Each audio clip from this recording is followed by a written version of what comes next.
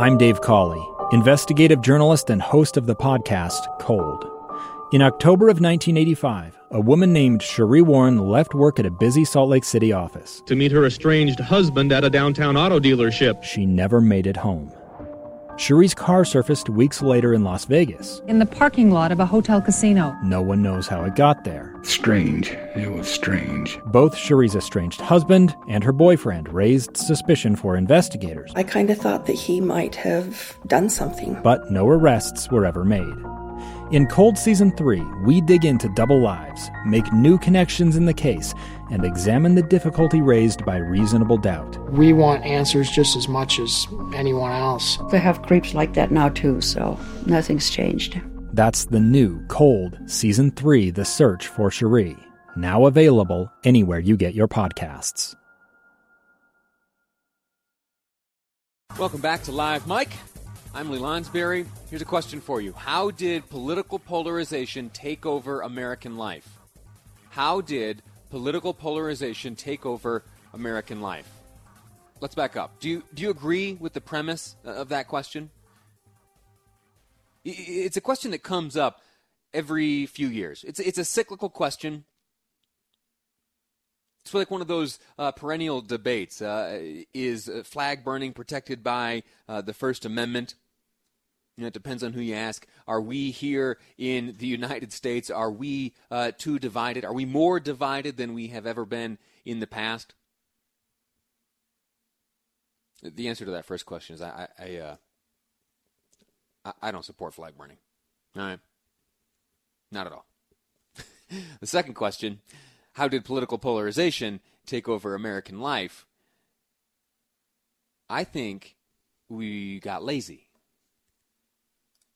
I think that as we have developed frustrations, mainly due to the coronavirus and the fact that we're all cooped up, I think that we have looked for ways to express that frustration. We have done so by creating teams, us versus them. And so we find that the manifestation of those created teams is that every single decision and position we take finds itself rooted in politics. Now, what am I talking about? Scott Rasmussen. You know him, right? He's a big shot political pollster. He's a frequent guest on Inside Sources with Boyd Matheson. And he recently wrote and described something that he and his wife did. They moved. For some time, they've lived in New York City, Manhattan, I believe. And recently, like within the past few weeks, they moved from New York City to Florida. And as they discussed this move with their friends and colleagues and coworkers and even family members, Scott was surprised to see that everyone in their response to the announcement of this move believed that it was done in an effort to express some sort of political view, right?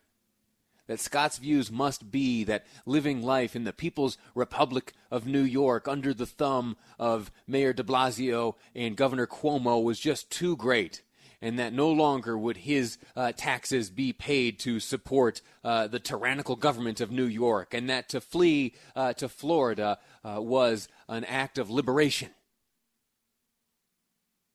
to a place where ideals and attitudes are more closely in line. No, actually, it turns out he wanted some weather, right? He and his wife, they've been planning this move for a long time. It has nothing to do with politics. They want to get closer to the beach. Why then was it the assumption made by every one of his friends with whom he spoke was that this move was a political one?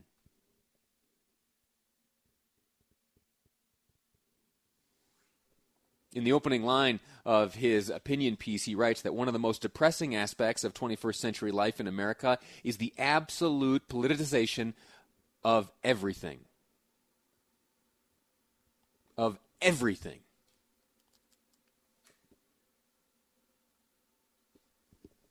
And I have witnessed it myself. And I would go a step further beyond what Mr. Rasmussen has to say here. It's not just depressing. I think it's dangerous.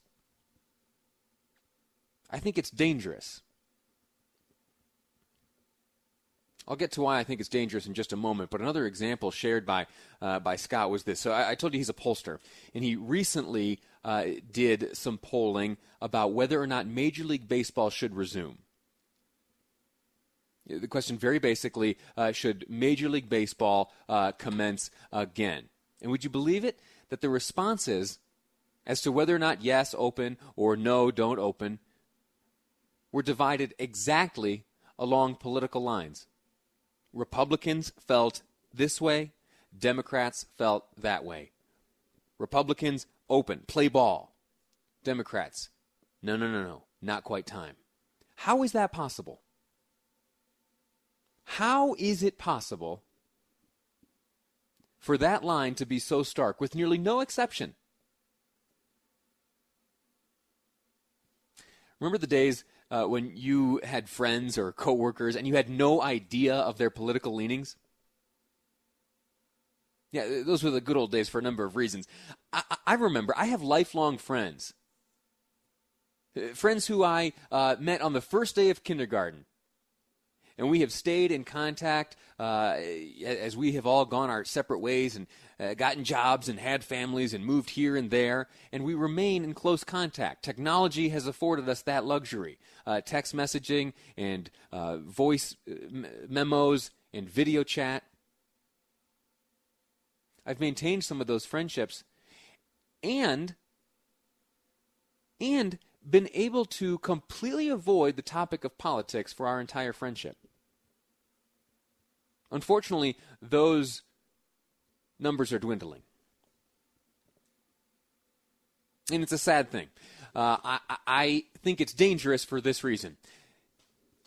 There was a time where there was much more overlap amongst those who identified themselves as conservative and liberal. And that overlap, that space in between, is where good ideas emerge. That is where compromise is forged. That is where, when there is impasse in Congress, as there is now on this unemployment stuff, that overlap was the laboratory for progress and innovation. And it's changed over time. Pew has done some research on this over the past few decades. And they show graphically and numerically how those who identify as Democrat have had decreasing overlap with the views held by those who are Republican.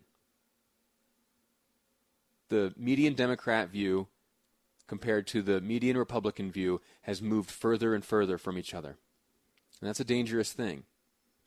It's a dangerous thing because we find ourselves at the impasses in which we are left right now in Washington, D.C. Maybe you were relying on that $600 check. Maybe you right now are unable to make the payments on your home, and you and the kids are uncertain as to where you'll be staying here shortly. There are proposals from both sides of the aisle right now which would address that question and take care of you. And yet the impasse has led us to stagnate and sit still. We need to think more. They need to think more in Washington. And I'd like to see a little less political connection between the decisions we make, the cars we drive, the sports we watch, the TV shows we watch, the books we read, the stores we visit. And so I'll ask you to call in. Have you seen and been surprised to see politics inserted in certain areas of your life? What have you done to combat that? Do you have a rule in your home where you don't talk about politics, or when the family gets together, you don't talk about politics? What has surprised you most to see politics inserted? Is it sports? Sports brands like Nike? How about automobiles? I think for the most part, automobiles have stayed pretty clean. I drive a Buick. Does that put me into some kind of political pot? I don't think so.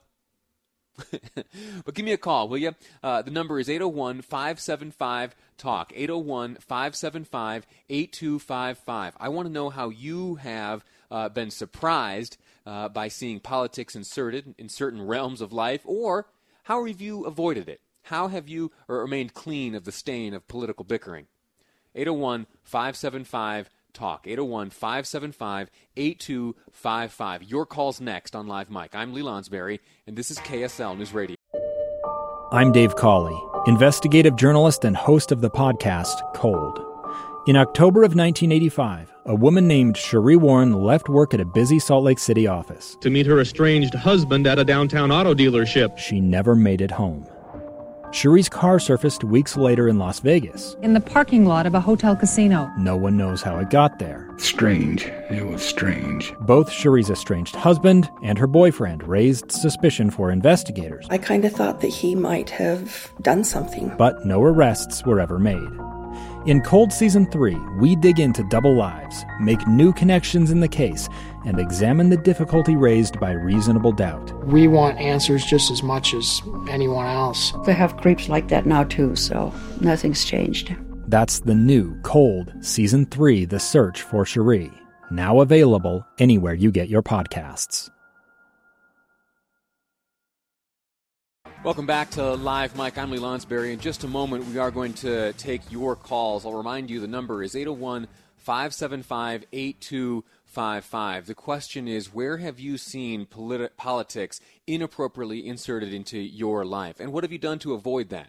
Where do you look around and see, oh my gosh, I wish this wasn't a political issue. Why did politics have to make it into, say, my sports, or my food, or my grocery stores, or the decisions that I make, or the way that I hang out with my friends? Call in, talk to me about it. 801-575-8255. Before we get to your calls, though, I have a bit of breaking news here, and it comes from the world of sports. The Big Ten Conference has announced that they will postpone 2021 fall sports. The fall sports season will be postponed. Statement coming from Big Ten says the conference announced the postponement of the 2020-2021 fall sports season, including all regular season contests and Big Ten championships and tournaments due to ongoing health and safety concerns related to the COVID-19 pandemic.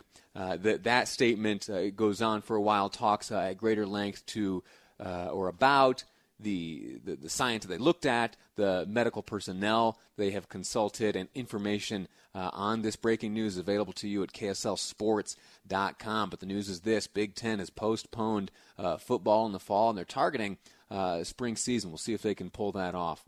Information, again, available at KSLSports.com. All right, back to the topic at hand. There has been a shift in how prevalent politics has become in our life.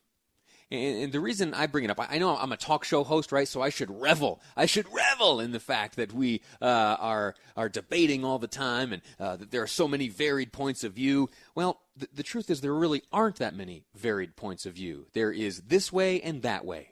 There is left and there is right. And that somehow has permeated every facet of life. Every facet of life. And who's to blame?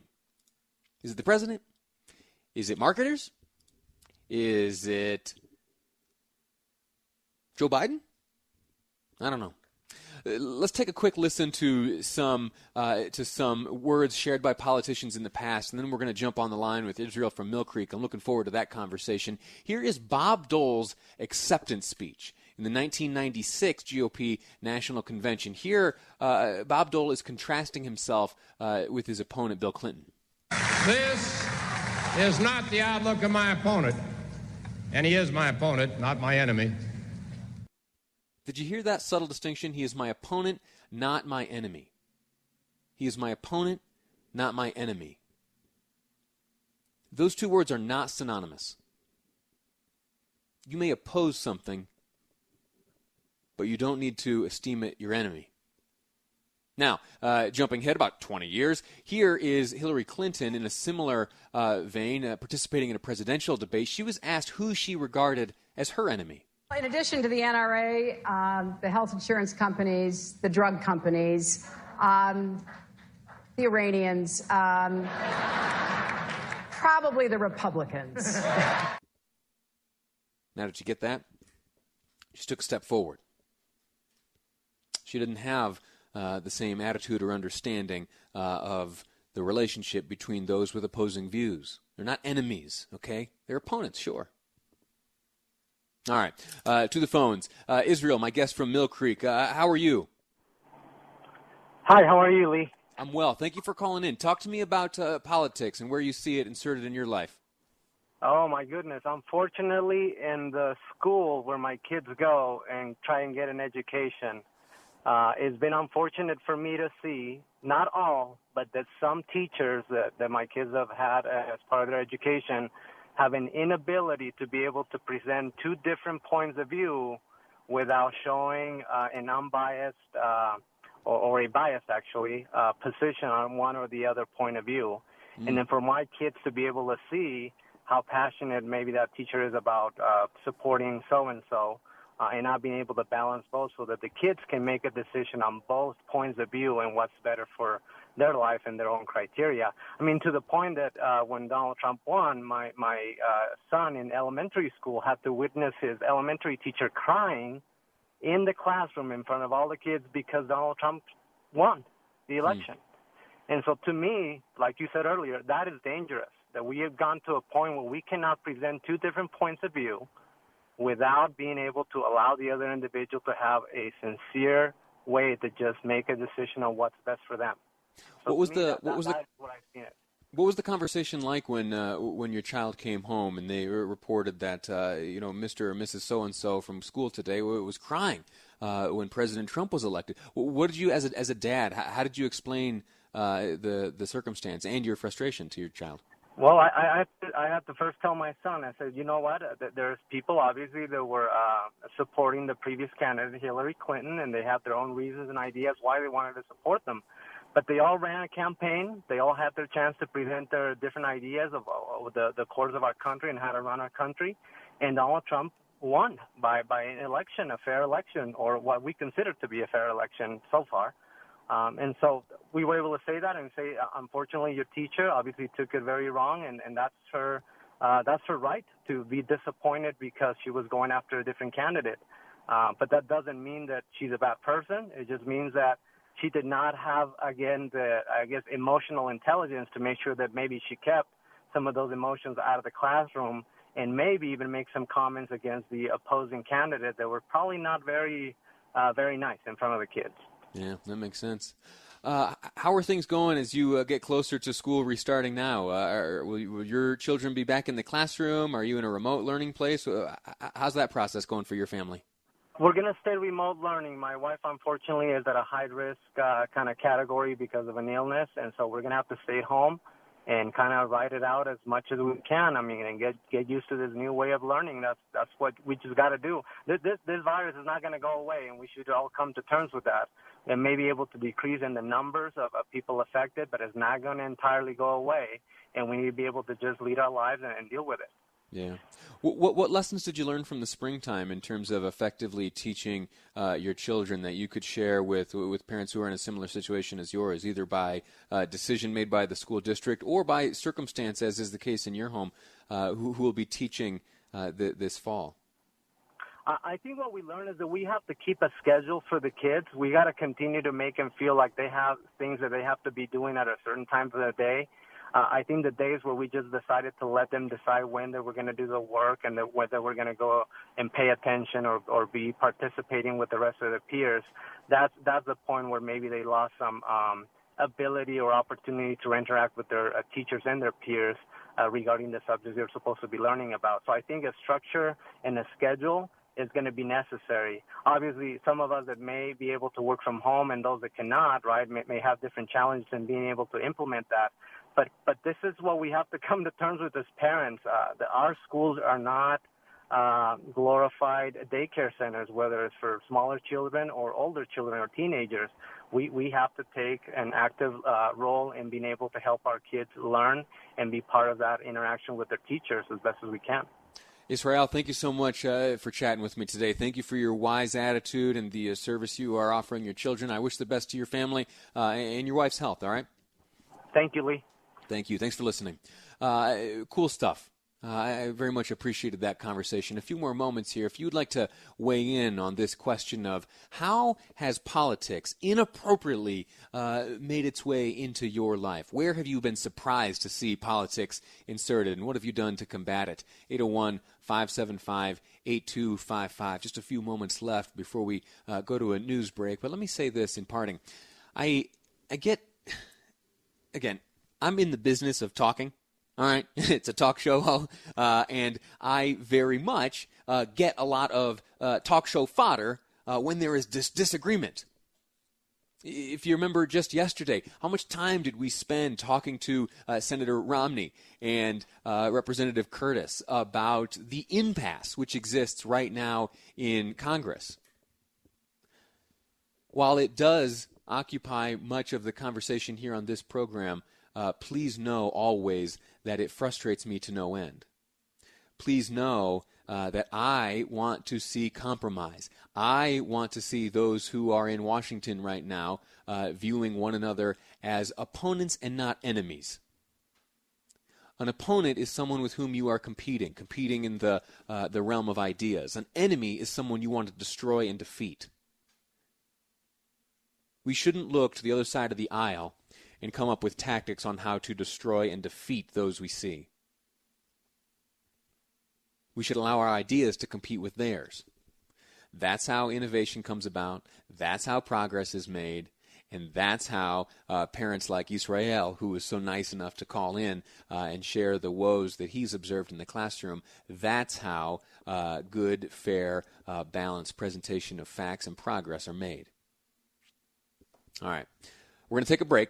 When we come back, I'm very much looking forward to this. We're going to be discussing former Governor John Kasich's recent announcement that he, a Republican, will be delivering remarks at the Democratic National Convention. Why is he doing it? How does he defend that? What does he hope to get from it? We'll break that down next on Live Mike. I'm Lee Lonsberry, and this is KSL News Radio.